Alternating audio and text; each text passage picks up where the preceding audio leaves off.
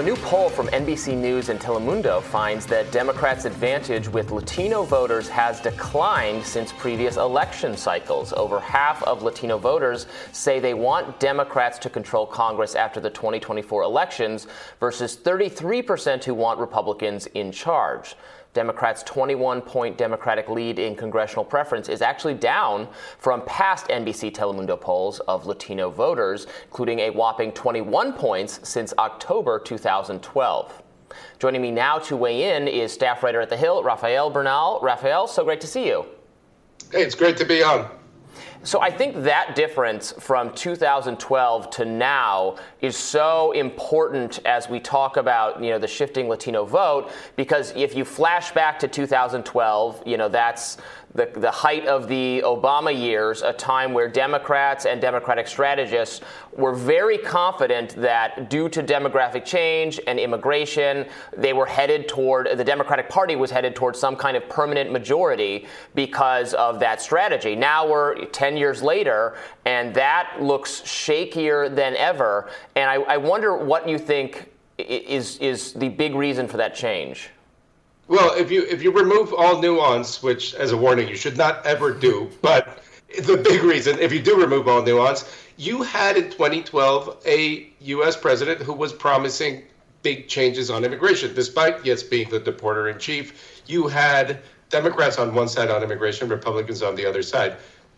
On top of that, let's start adding some layers of nuance. You had an economic policy where Democrats were known as the party of the working class. Still a very large segment of Latino voters were and are working class. You had sort of these startups of what eventually became Donald Trump's immigration policy that at the time sounded really racist. Maybe some argue they should still sound racist today, but they don't. They're very mainstream today. And crucially, you had fewer Latinos voting. Back then and up until 2018, when that sort of changed, the big question among Latino politics and Latino campaign consultants was, how do we get people out to the polls? People are not participating. People are not registering, crucially. That has somewhat changed, and in both directions. More people want to register, but also many states have made it harder for people to register. So people who aren't participating are sort of completely edged out of the electoral landscape. I think there are a lot of presumptions made about Latino voters, presumptions the Democratic Party has made, or maybe not even, it might not actually even be fair to say the Democratic Party, but some of the thought leaders who become representative of it in elite institutions of higher education, on social media, et cetera. The kind of pundits, and you see this on other news channels, cable news channels that are progressive or mainstream. I have seen, for instance, the gender neutral sort of language applied to Latino voters, the Latinx sort of thing. Is that a huge issue motivating a ton of voters? I suspect not, but I think it may be indicative of a kind of misunderstanding of what the cultural priorities or how far left your average Latino voter might be. I don't think it is nearly as far as people who are speaking to their issues or purport to represent them on TV, and that maybe that disconnect has negatively affected Democratic outreach to the community. There's a lot of caricature of cultural competency, I would say. That you're right that I saw a video yesterday where a guy was dressed in big sombrero and a shawl and all that, and asked a bunch of people at a college campus whether that was offensive. They all said yes, and then went to a Latino neighborhood and asked whether it was offensive, and most people kind of just laughed at him and went, "No, not really." So there's a lot of. It's a great example. And it's a lot of misunderstanding how many Latinos, especially recent arrivals, because let's remember that second or third generation will have a lot more of the will see this through the same lens as a majority of Americans, and might actually say, like, yeah, that's culturally incompetent. You're appropriating. That's bad. But the more recent arrivals, it's more about jobs, and you see it in every poll. Like, the economy has consistently been number one, with Latinos. Number two and number three are always healthcare and education. The environment is up there. And one warning, most of these pundits you're talking about, left and right, they love to say, see, immigration is no longer an issue for Latinos. Latinos don't care about immigration. It's number 5 or less. I think one part of what they're missing is that Latinos have proven and really proven to be very strong issues voters. And as issues voters, they know immigration reform is not in the cards. So I don't think a Latino voter who's even relatively well informed is going to say immigration is their number one priority, because they're voting for things that they can get. They can get a candidate who represents them better on the economy. They can get a candidate who prioritizes education or healthcare. They are very unlikely to get a candidate who will, untie the knot on immigration reform. Well, let's talk a little bit about that. What the Republican Party is maybe doing. Is there enough awareness in the party that, hey, if we do outreach to these voters, we're doing better with them by default. Maybe we should concentrate more of our efforts here. We could be even more successful with them. Yeah, talk about how the Biden economy is affecting Latino voters, maybe making them harder to get jobs. Maybe the price of food and gas, et cetera, is outside the bound. Talk about those things specifically to Latino communities. Are Republicans doing that, or are they still in the kind of previous mindset of, we don't have immigrant voters, minority voters, they don't support us, so we're not going to speak to them, and we would actually try to keep as many of them out of the country as we possibly could because they're not our voters? A thinking that is so outdated and so wrong, but is that sinking in with the Republican Party?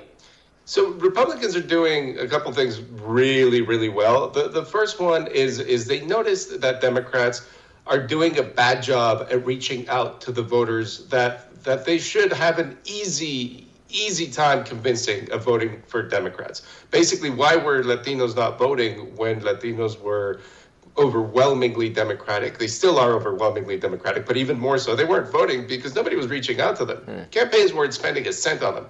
And Republicans, it took them a couple decades to realize this, but now that they've realized it, they're putting real money and real investment where Democrats haven't historically, where Democrats have, taken Latinos for granted. It sounds like a platitude, but it's kind of true.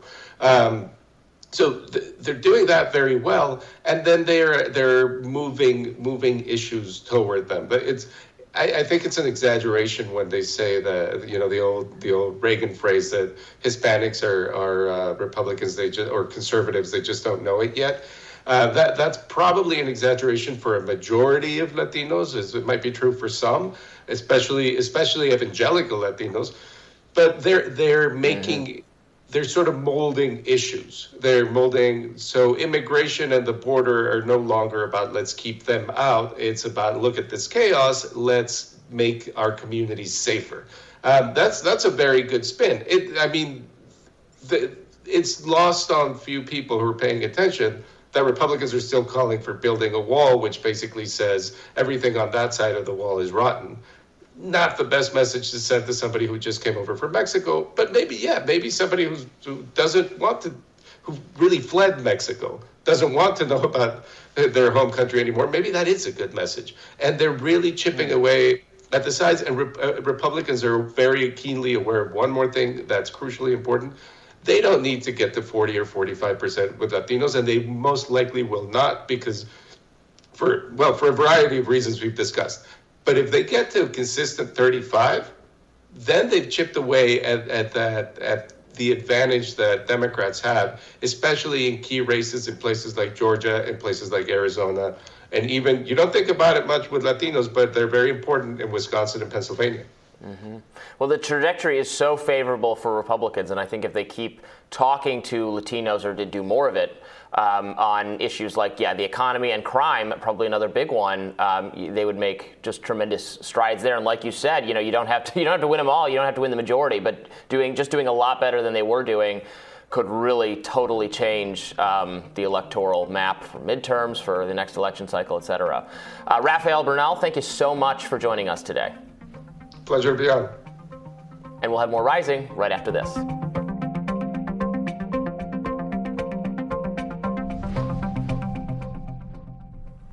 We have brand new polling numbers for you today. A recent News Nation and Decision Desk HQ poll found that nearly 54% of voters disapprove of Joe Biden's handling of his role as president. Meanwhile, 60% of Republican voters think Trump should be the party's presidential nominee, while 84% of Dems do not want his name on the ballot at all. The poll also found that more than 47% of voters feel financially worse off than they were last year. Advisor at Decision Desk HQ, Scott Tranter, joins now to weigh in on these findings. Thanks for joining us. Thanks for having me. Yeah, so I see these numbers, and I think it's confirming a lot of, what we already have a general sense of, that people are frustrated with the direction of the country, the economy in particular, and many Republicans still want Donald Trump, whereas for Democrats that would be like a fate worse than death. What other, themes emerge from this kind of polling? Well, I think the theme here is consistency. Since News Nation has been tracking this since February of this year, inflation, economy, gas prices, and as you see with this most recent one, 47% of Americans think that they're worse off financially. That seems to be the underlying consistent theme going back 6-8 months. And we've had a lot of other things we've been polling on, but these economic issues have been consistent. And now we're 30 days out from the election. And so I think that's going to be the biggest one motivating voters going into the fall. Not the only issue, but the biggest issue. I want to get your sense of where things are headed given the fluctuations we've seen. Obviously for many months, the story was expecting a very favorable climate for Republicans, retaking the Senate perhaps, the House almost certainly. Then you had the Dobbs decision. Maybe the economy improved somewhat. And I think the weaknesses of specific Republican candidates very recently in Georgia and then other places as well became more evident. And the situation got much brighter for Democrats. Is that holding true? Because now I've seen some polling suggest that the Republicans might have a better night now than they're expected to have. It goes so back and forth. And what are we supposed to do but prognosticate and wait until the night of? But where is your sense of things now? Yeah, so no, if you would have asked all the quote unquote experts 6 months ago, they would have predicted a Republican House and a Republican Senate. Here we are less than 30 days or roughly 30 days out.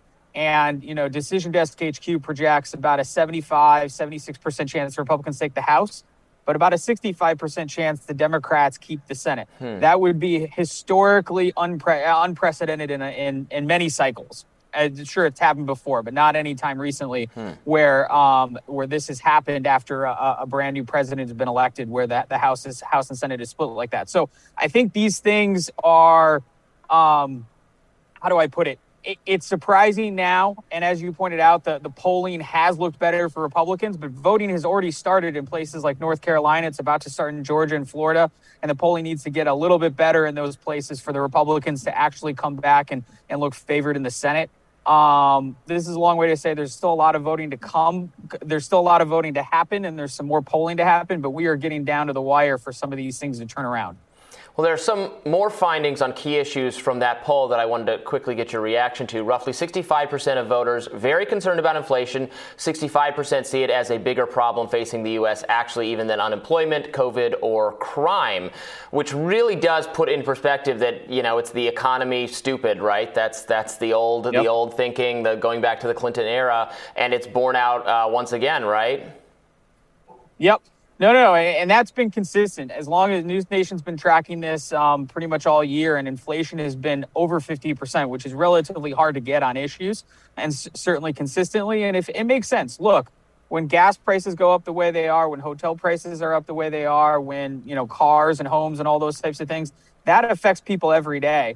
Certainly more than some other issues. And these things haven't changed, and they look to their government. They look to their local officials. They look to the president. If the president stands up and says, I'm going to pass an Inflation Reduction Act, they look at him and say, okay, well, he's doing something, but am I seeing it at the gas pump? And so, these types of things are top of mind. And my guess is they're probably going to be a topic in 2024 cycle as well. I mean, these issues are pretty salient, and these people feel pretty strongly about it, both in the polling we see as well as the focus groups.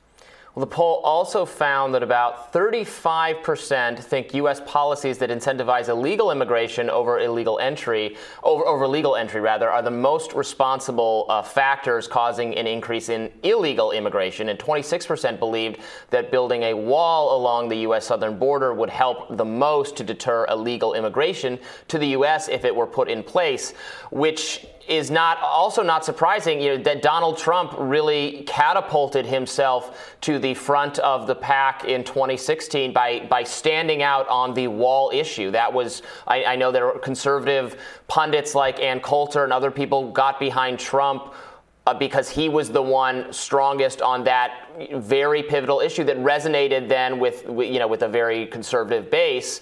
So are we seeing that again, that a Republican figure would certainly distinguish themselves by concentrating specifically on the wall, which is it's an easy proposal. So one sentence proposal: we should build a wall on the southern border. It doesn't get into the more confusing or complicated aspects of our migration policy or our asylum policy or people overstaying their visas. Nope, just build a wall. It's not high enough. Build it a little higher. That's what Republicans should run on, I would take from looking at that poll. What say you? Yeah, no, it's an easy message to sell, build that wall. And I think that 26%, it's probably a little bit lower than had we done it a couple of years ago. I should have looked at the polling ahead of time. But, that's pretty solid. 25, 30% of the electorate, that's a pretty easy issue to go on. And I would imagine if we dug a little bit deeper and we asked those people, the 35% who said, okay, de-incentivize, it's not a build a wall and don't do the other. It's okay, well, let's do some of the policy stuff, but also build a wall, right? And so I think the wall issue is that's why you see Republicans, especially in some southern states or in some relatively competitive primaries in border states and things like that, say it, because there is a solid 25 to 30% of the electorate who is going to donate on that. They're going to be activists on that, and they're going to vote on that. Do we have polling to indicate what the Democratic consensus position is on doing something about immigration? Because you hear so much in the media from people who are probably much further to the left in the Democratic coalition on immigration, I suspect, than your actual Democratic voters. Do we know where their sentiments lie on this issue?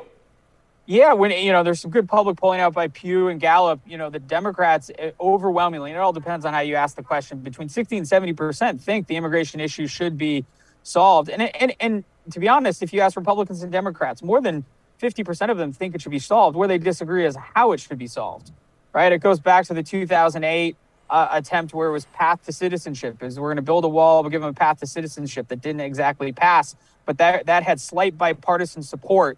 But the reason why it was only slight is because people were like, well, let's build a wall first and then let's do the policy stuff. And some people were like, well, let's do the policy stuff and then the wall next. And so I think that's where it splits. Republicans and Democrats, both, the polling shows, both want to do it. They differ on how they want to get it done. Right. It's another example of, more extreme voices getting in the way, where you could get, most people in the country, you could get them to support some kind of additional border security and then a process for making it easier for legal immigration. You'd have less illegal immigration. Everyone would be happy, only the extremes standing in the way of it. Scott, thank you so much for joining us today. We'll let you get out of the rain. Thanks for having me. We'll be back with more Rising in just a minute.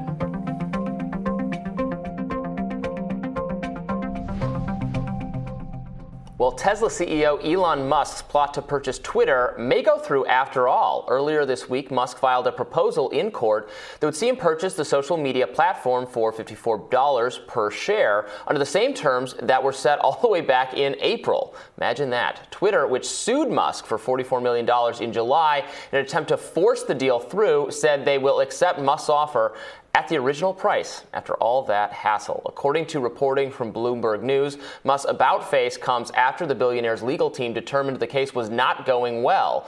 Apparently, Musk claimed that Twitter lied about how many bots are on the platform, were proving tricky in court to bear that out. Joining me now to weigh in is Mike Solana, editor-in-chief at Pirate Wires. Mike, so great to have you.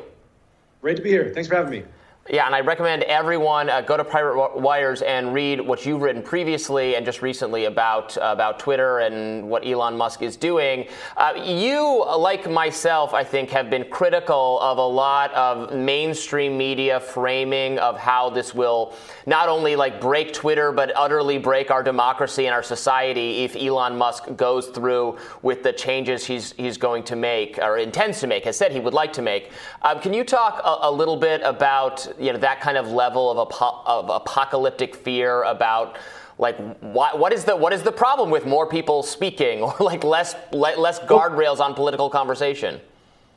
Right. I mean, I think that they should be concerned because everything that they want is now threatened. But what they want is not free speech. What they want is not an open platform for talking about politics. They want censorship. They're very clear about this. They talk about it over and over and over again. The phrase free speech is considered a sort of right-wing dog whistle for them at this point. And I think a big central part of all of this is the Trump stuff, this very clear example of political censorship in private text messages that were subpoenaed by Twitter and went public last week. It's very obvious that not only Elon, but many people behind the scenes are like, this Trump thing was a really huge mistake, a massive overreach, and we need to correct it because we've alienated half of the country. We have become a platform for really the Democratic Party, and we need to be a platform for America. So the journalists who are mad about this, they're the same journalists who believe that we need just more censorship across the board. And that's a very sort of mainstream opinion now among media. And Elon's just very sort of ideologically opposed to that. What gets me is that we have so many now concrete examples of the kind of guardrails in practice having gone wrong, having gate kept behind a gate, some piece of information or some discussion that was perfectly legitimate, including the Hunter Biden laptop story, which now everyone, even the former CEO of Twitter, Jack Dorsey, admits was handled wrongly by the platform, that it was a legitimate story and should not have been suppressed, to various COVID topics where I think actually Facebook has been much worse on that regard than Twitter in terms of what you were allowed to say about the origins of COVID, that stuff. Now there's much more agreement even among mainstream people that, okay, it's all right to scrutinize some of these subjects. So in so many of those cases, right, what the mainstream media wanted to force on the platform, or the rules, if they had been allowed to write the rules, they'd been so unfriendly to discussions we ought to have, which to my mind, you would think that might make them more humble about saying that, yeah, it's really important to limit the range of permissible speech. Yet it's the opposite. They're sensational. They talk about how this will be the end. Ben Collins is really what got me thinking about this. He's an NBC reporter, and he says there's enough time if Musk gets hold of the site that he could change the outcome of the midterms by changing Twitter's policies, which I think that's kind of ridiculous. But what do you think about that? I mean, again, what he's really worried about is that he and his friends won't be able to change the outcome of the midterm elections by manipulating speech on this platform.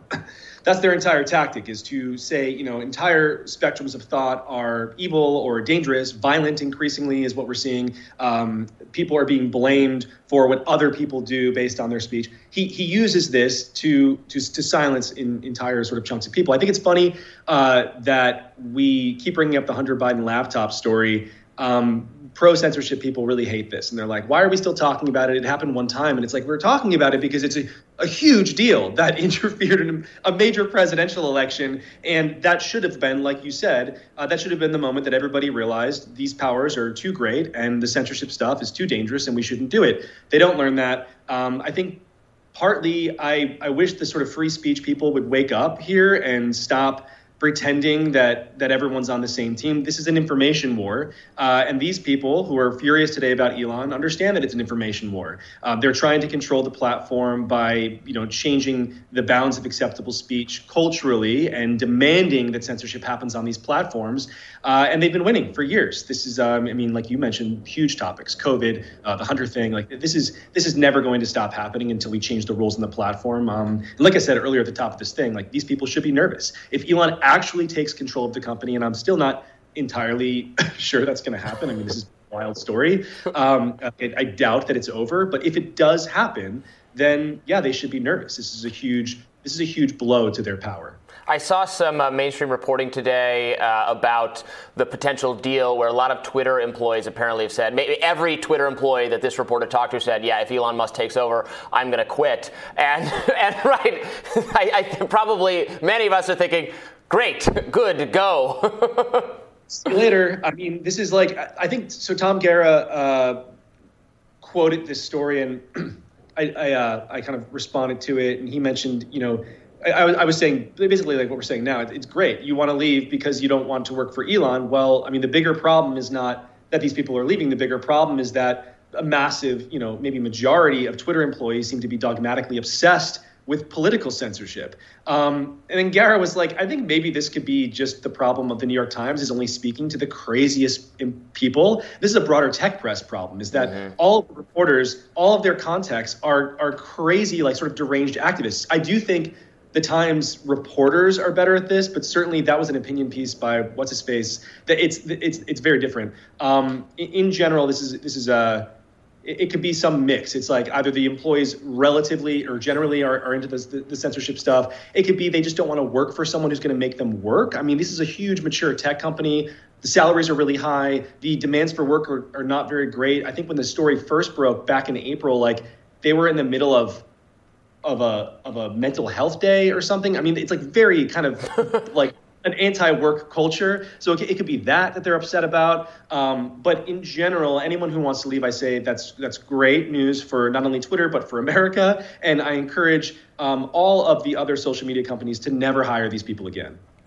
Yeah, your point about the journalists talking to the activists on this issue is so true, because there is so much reporting and commentary from the mainstream on what's going on in the tech world is it doesn't admit that a little bit is industry competition, right? Is media, other rival media organizations frustrated with how dominating some social media sites have become, and they think that's bad because no longer can they tell you exactly what you're allowed to discuss. Like it's outside the media, these media properties' control, and also their whole business models are to some degree have been built around succeeding on some of these platforms, and they don't like it, and that comes through in their writing and their reporting, and they found people in the tech community who also feel that way, or who think tech is bad broadly, is like horrible and addictive and ruining humanity, and then that is like the message that it's a one kind of narrative thing about tech that I know you're more kind of connected to tech people.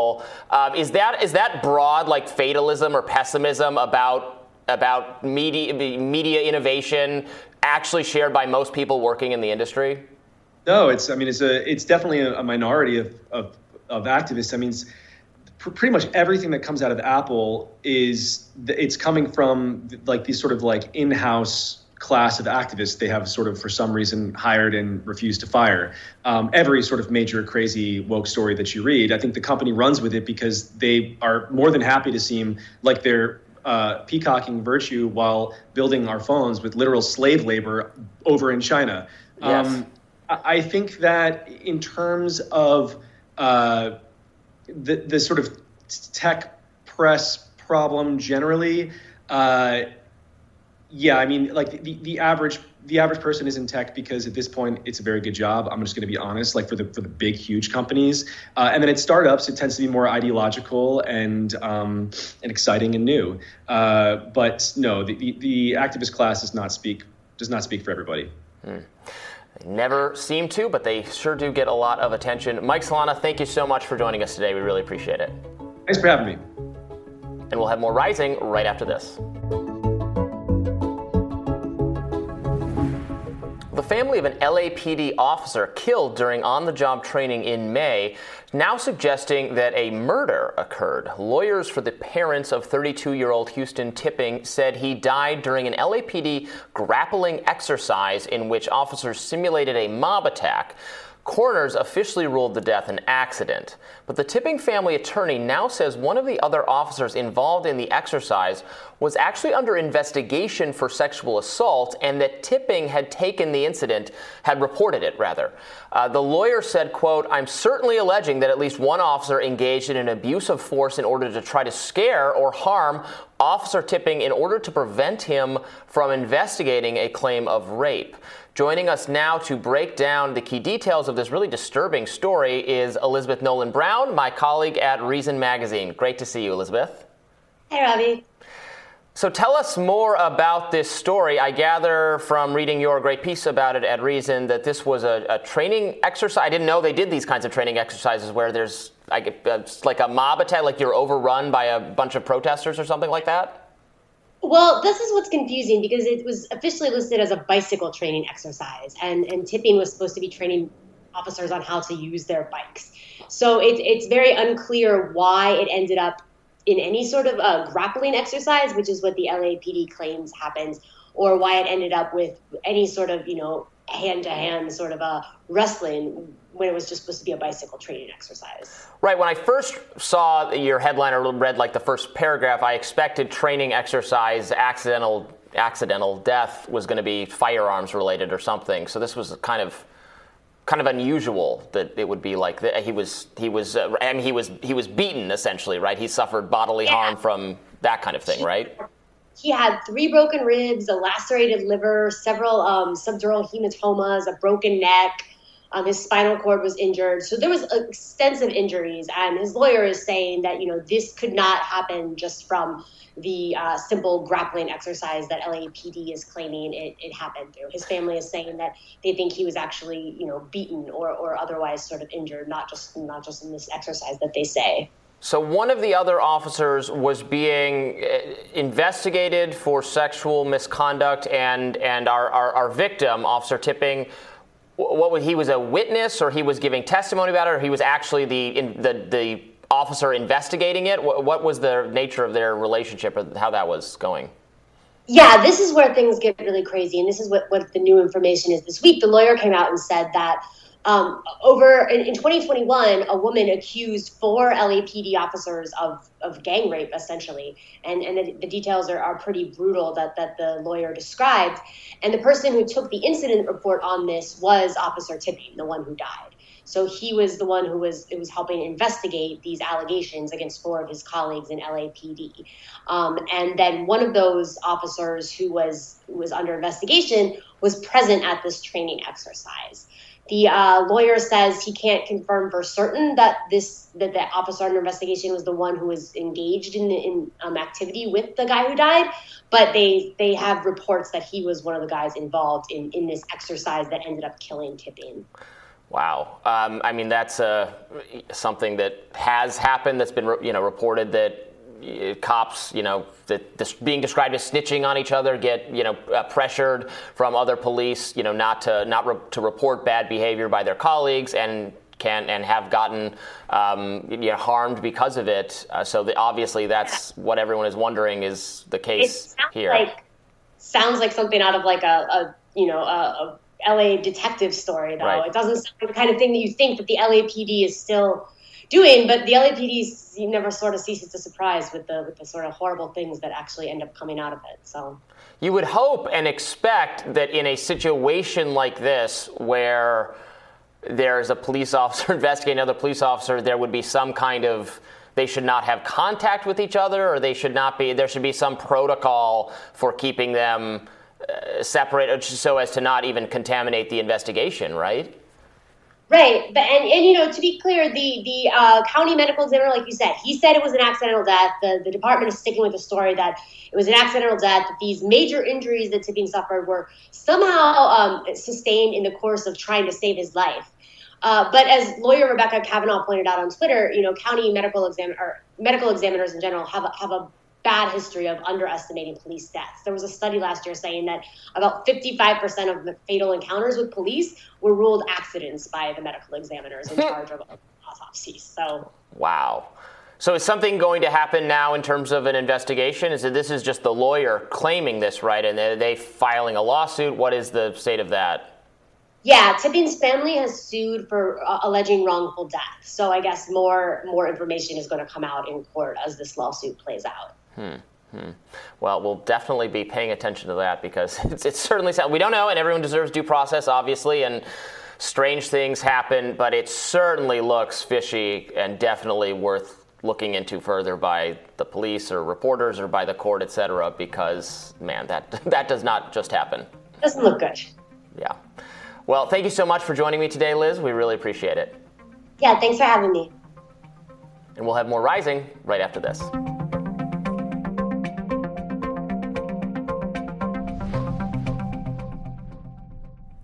Jackson, Mississippi declared a water crisis in August that lasted more than 6 weeks, leaving 150,000 people with limited access to the safe drinking and bathing water.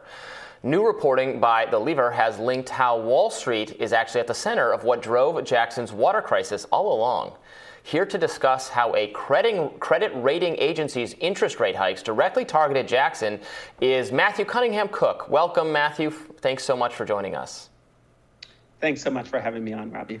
So tell us more about this. What is the credit rating agency, and how do you figure that they were partly responsible for this? Yeah, so Moody's is the largest of the three main rating agencies, S&P and Fitch being the other two, and they rate all kinds of debt, and basically to determine the creditworthiness of the particular debt or debtor. They have been always much harsher with municipal debt than with corporate debt or with more complex structured finance debt. And that's been a consistent problem. They've been sued for it many times, and Dodd-Frank mandated that they stop it. But thanks to weak rulemaking at the Obama SEC, they have not stopped it. And so the result is that when you have cities with high poverty rates, that becomes a bigger question for Moody's than the probability of default, the likelihood that a city would actually pay their debts. Because municipal defaults are, unlike corporate defaults, unlike structured finance defaults, much more common. Most of the time in the municipal space that you see defaults, they're hospitals and other types of institutions that don't have unlimited taxing power, like Jackson, Mississippi, and countless municipalities across the country. All of this leads to Jackson's debt being rated at the junk level, which means that their interest rates are more than double the rates paid by the highest rated debt issuers.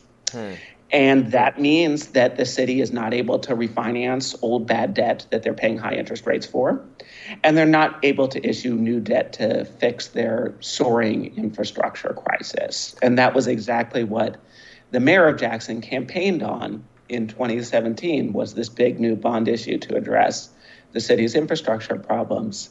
Well, that sounds like a vicious cycle then. If you're too poor to qualify for a better rating, and then you get higher interest rates, that obviously makes you poorer, or it doesn't make you wealthier. Yeah. And so you would trap the worst off communities in the same kind of in a spiral, actually make them worse off. Yeah. And again, it's so uncorrelated with the actual likelihood of default. And so that's what really makes it so unfair. So, for example, 80% of the complex financial products that were rated AAA by Moody's and other ratings agencies in the lead up to the financial crisis saw significant losses to the holders of those securities. Whereas Jackson has never been rated AAA, and it's always been rated significantly lower than that. But they've never seen a default. I think the last time there was a default, it was during World War II, and during that period, municipal defaults were far more common than they are now. So that's really kind of at the core of this issue, is that Moody's has one standard for municipal debt and another standard for corporate or structured finance debt. And it is played a major role in the financial crisis by placing crappy deals, that was literally the language they used, with a AAA mark of approval.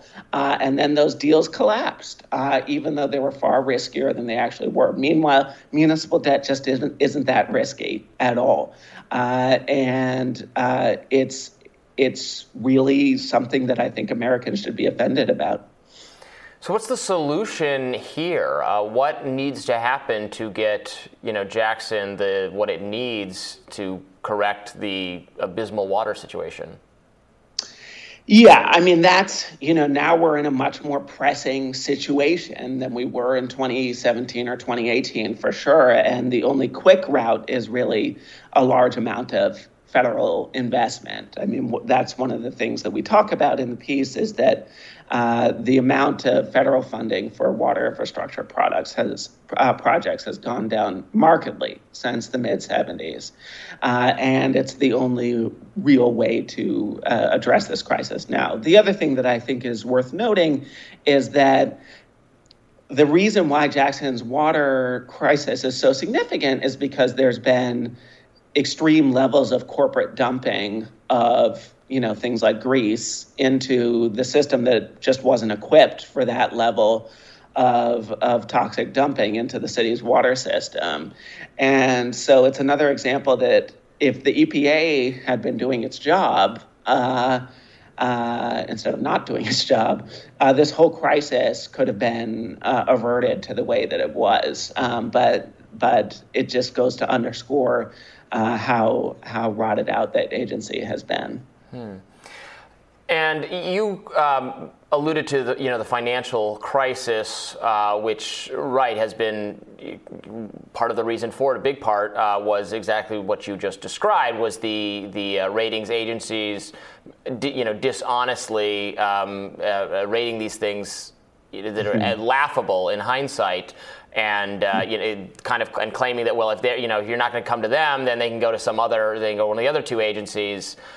Is there any way that that kind of competition could have benefited Jackson, or they're really stuck with Moody's, or they couldn't get a more favorable rating from one of the others?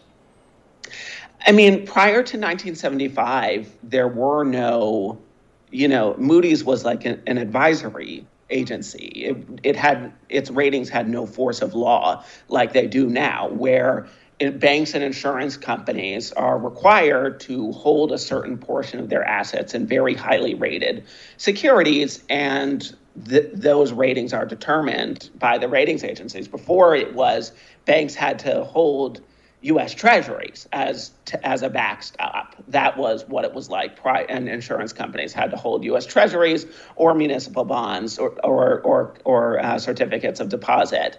And so this was really, it's a very interesting history, the development of this designation from the SEC, where ratings agencies have the force of law, was really about allowing banks and insurance companies to prop up the corporate bond market in a totally unprecedented way.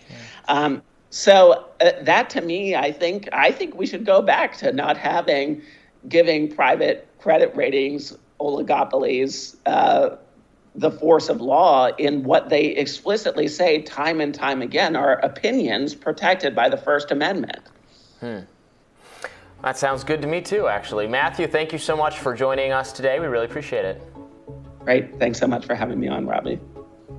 And we'll have more Rising right after this. Operators of Nord Stream, the network of the Baltic Sea pipelines that linked Russia and Germany until they both leaked last week, say authorities are not allowing them to inspect damaged pipelines, according to Reuters. So 3 pipelines in the Nord Stream network burst last week, and an act many, including President Biden, have called sabotage. Nord Stream 2 AG, the Switzerland-based operator of the pipeline, said it will examine the condition of the leaking pipelines once a police investigation of the crime scene is completed and cordon is lifted. Meanwhile, one of President Vladimir Putin's top allies said today the sabotage of Nord Stream, which Putin is claiming the West did, appears similar to the U.S. CIA-backed attacks on oil infrastructure in Nicaragua in 1983. Russian Security Council Secretary Nikolai Patrushev told the Interfax news agency, saying, "Let me remind you, a similar situation occurred in 1983. Joining us now to weigh in is senior fellow and military expert for defense priorities, Lieutenant Colonel Daniel Davis. Wonderful to have you with us, Lieutenant Colonel.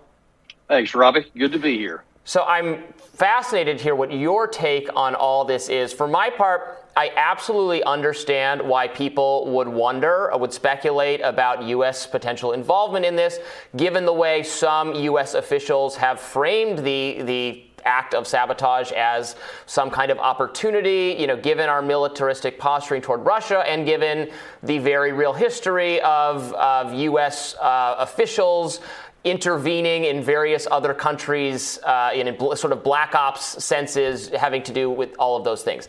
All of that said, it still kind of seems to me like Occam's razor, the most likely thing is in fact the most likely thing, actually does still point to Russia's involvement given everything that's going on.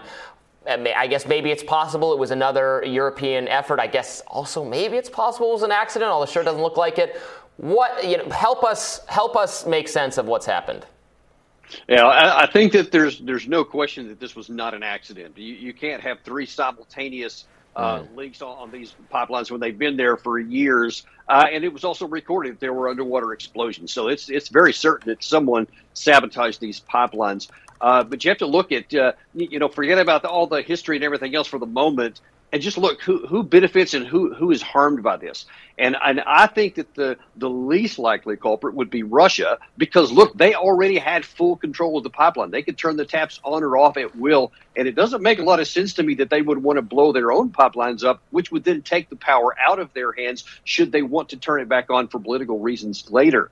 Now, there's certainly other people who may benefit from that, and, people can do their own assessments on that. And unfortunately, there is quite a history, as you point out, of things that we have done that, aren't exactly on the up and up. And the last point I'll make is that whoever did this has to be somebody with states level caliber of support, because, you have to either have submarine capacity or you have to have very deep diving capacity, and those are not something that just some random person can have.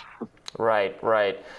We can't just say maybe it was some random environmental group. They don't operate submarines. Right. Tell us about the effect this might have on Germany. I take to be the kind of big loser about what happened, relying on this as an energy source.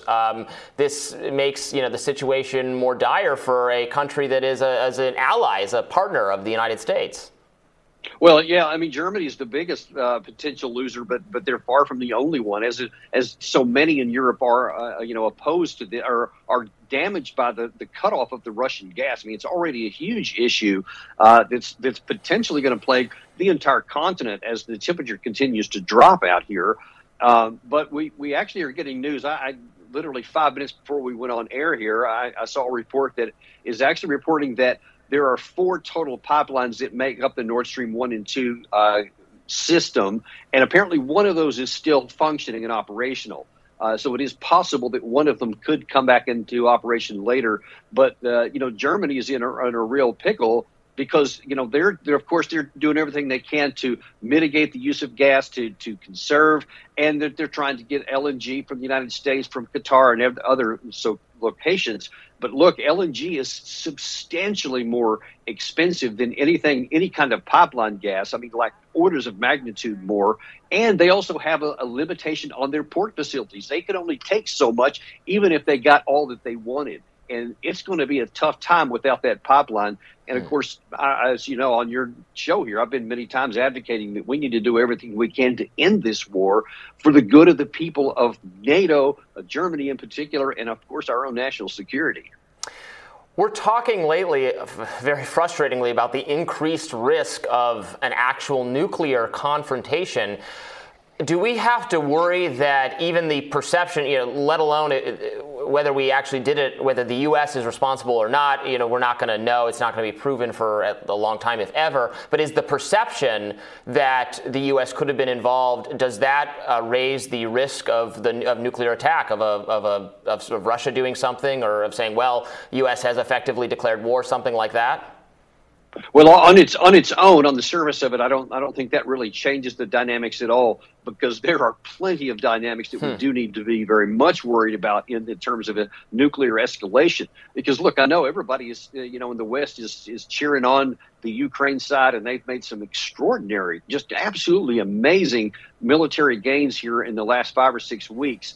But we have to be cautious and understand that there is a flip side to that. And if we go too far, and if Russia feels like it is its national security is at risk, or it's an existential threat to it, that's a validly given purpose that Putin has said they would use nuclear weapons. And so we have to understand we can't push too far, or we could spawn the very thing that the world, all of humanity would risk the most of, and that's a nuclear escalation. We simply cannot go down that path. It was reported yesterday that the U.S. is planning to send a new $625 million package of weapons to Ukrainian forces. This includes ammo, howitzers.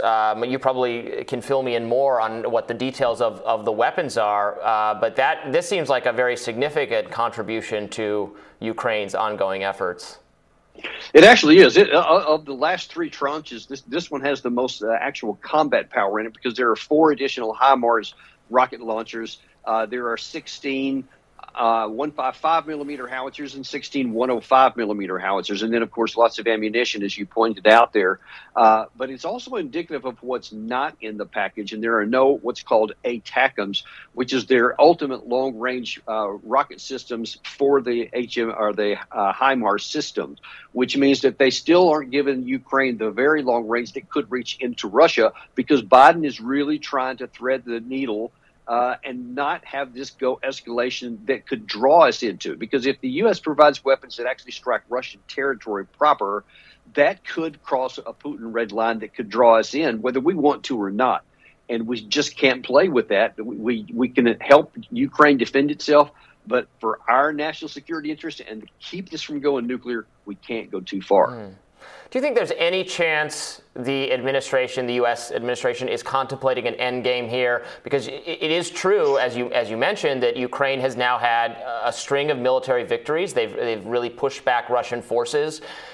When will it be time? Is it time? Will U.S. officials finally say, "Great, we're back. We have things back on the terms we want them," and now push for a peace deal? Well, I've been advocating that from the first week of the war, and wish we'd have been doing a lot more of it. But unfortunately, we have to recognize what's going on in the militarily here. A lot of people are excited, like I said, about the Ukraine advances here. But look, this comes in the context that Russia has announced a mobilization. They've already had reportedly up to 200,000 already show up at their mobilization sites, and there are a lot of Russian troops en route right now to the battlefront there. So Ukraine is wisely trying to press as hard as they can in both the north and in the south to get as much territory as they can before the fall rains really stop the momentum and before the Russian reinforcements arrive. But the fact is, reinforcements are coming, and at some point these offensives are going to bog down, because they've also lost tons of people and equipment. And this war is a long way from going on. So the celebration is good today, but we need to understand that darker days are coming. Well, Lieutenant Colonel Daniel Davis, thank you so much for joining us today and putting these issues in perspective. We always appreciate your expertise. Always my pleasure. Thanks, Robbie. And we'll have more Rising right after this.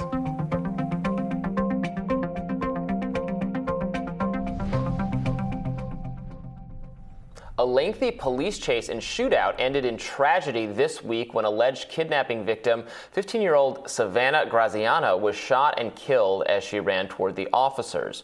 So here's what we know. Officials in California issued an Amber Alert for Savannah as a missing person this Monday after her father, Anthony Graziano, allegedly murdered her mother, Savannah's mother, and then fled with the teen in his car. According to the police, Anthony, who was also killed in the shootout, began firing at deputies during a high-speed car chase.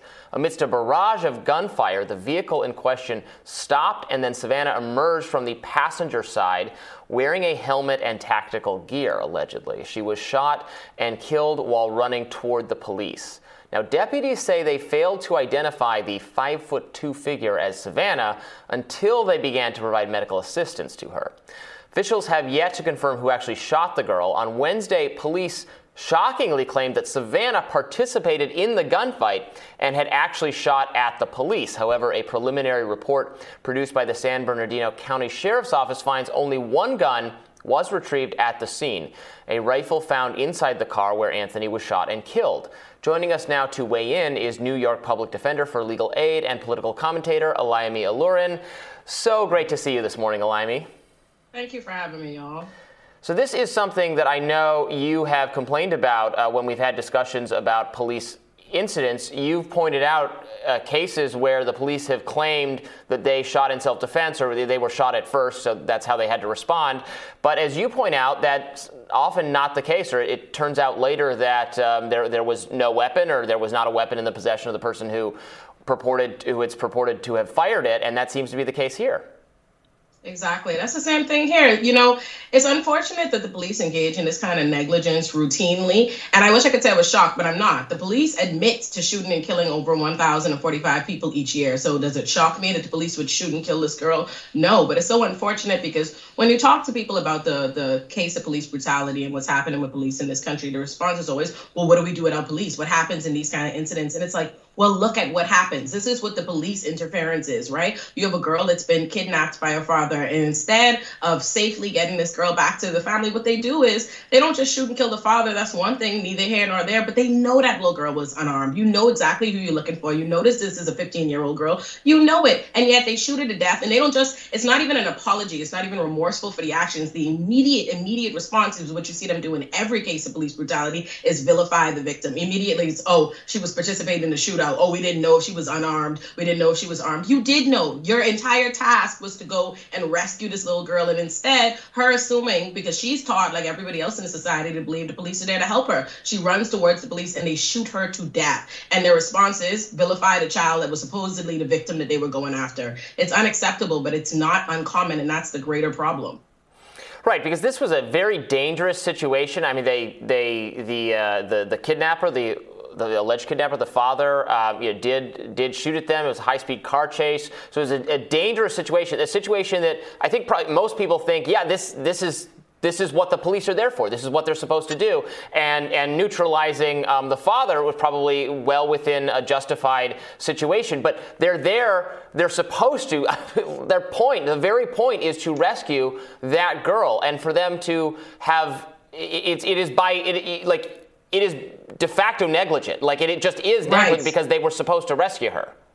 Right. And we just keep allowing these kinds of things to happen. If we remember maybe a year ago, 2 years ago with the UPS driver where the jewels were stolen and the police went in a shootout for the jewels, shot up the entire UPS truck and killed the UPS driver who was the victim that they were supposedly supposed to be rescuing. They do this. Why do we need this response? If we say violence doesn't help things, we wouldn't allow civilians to go and approach our problems. Like we wouldn't have allowed someone to go and follow the father and engage in the shootout, do all of this, and then kill the victim because they were trying to do this and they got into it in a shootout. We wouldn't, but yet with the police, we allow this. We have situations that are bad and we allow the police to come in and make it worse. And then we just say, what now? Because this is unacceptable and it's not routine and it's not new. We've seen these kinds of things happen before and there's no real response to prevent it from happening. There's no real condemnation of the police departments. Instead, we see what we always get in the beginnings of a massive cover-up, excuses, explanations for why they did something that was just quite frankly unacceptable. And there's no larger discussion as to how they end up here. Why is the police response to be so trigger happy? If you're supposed to be trying to rescue this girl, why is the main focus when you see the child emerge from the car to shoot her to death? Why? Right.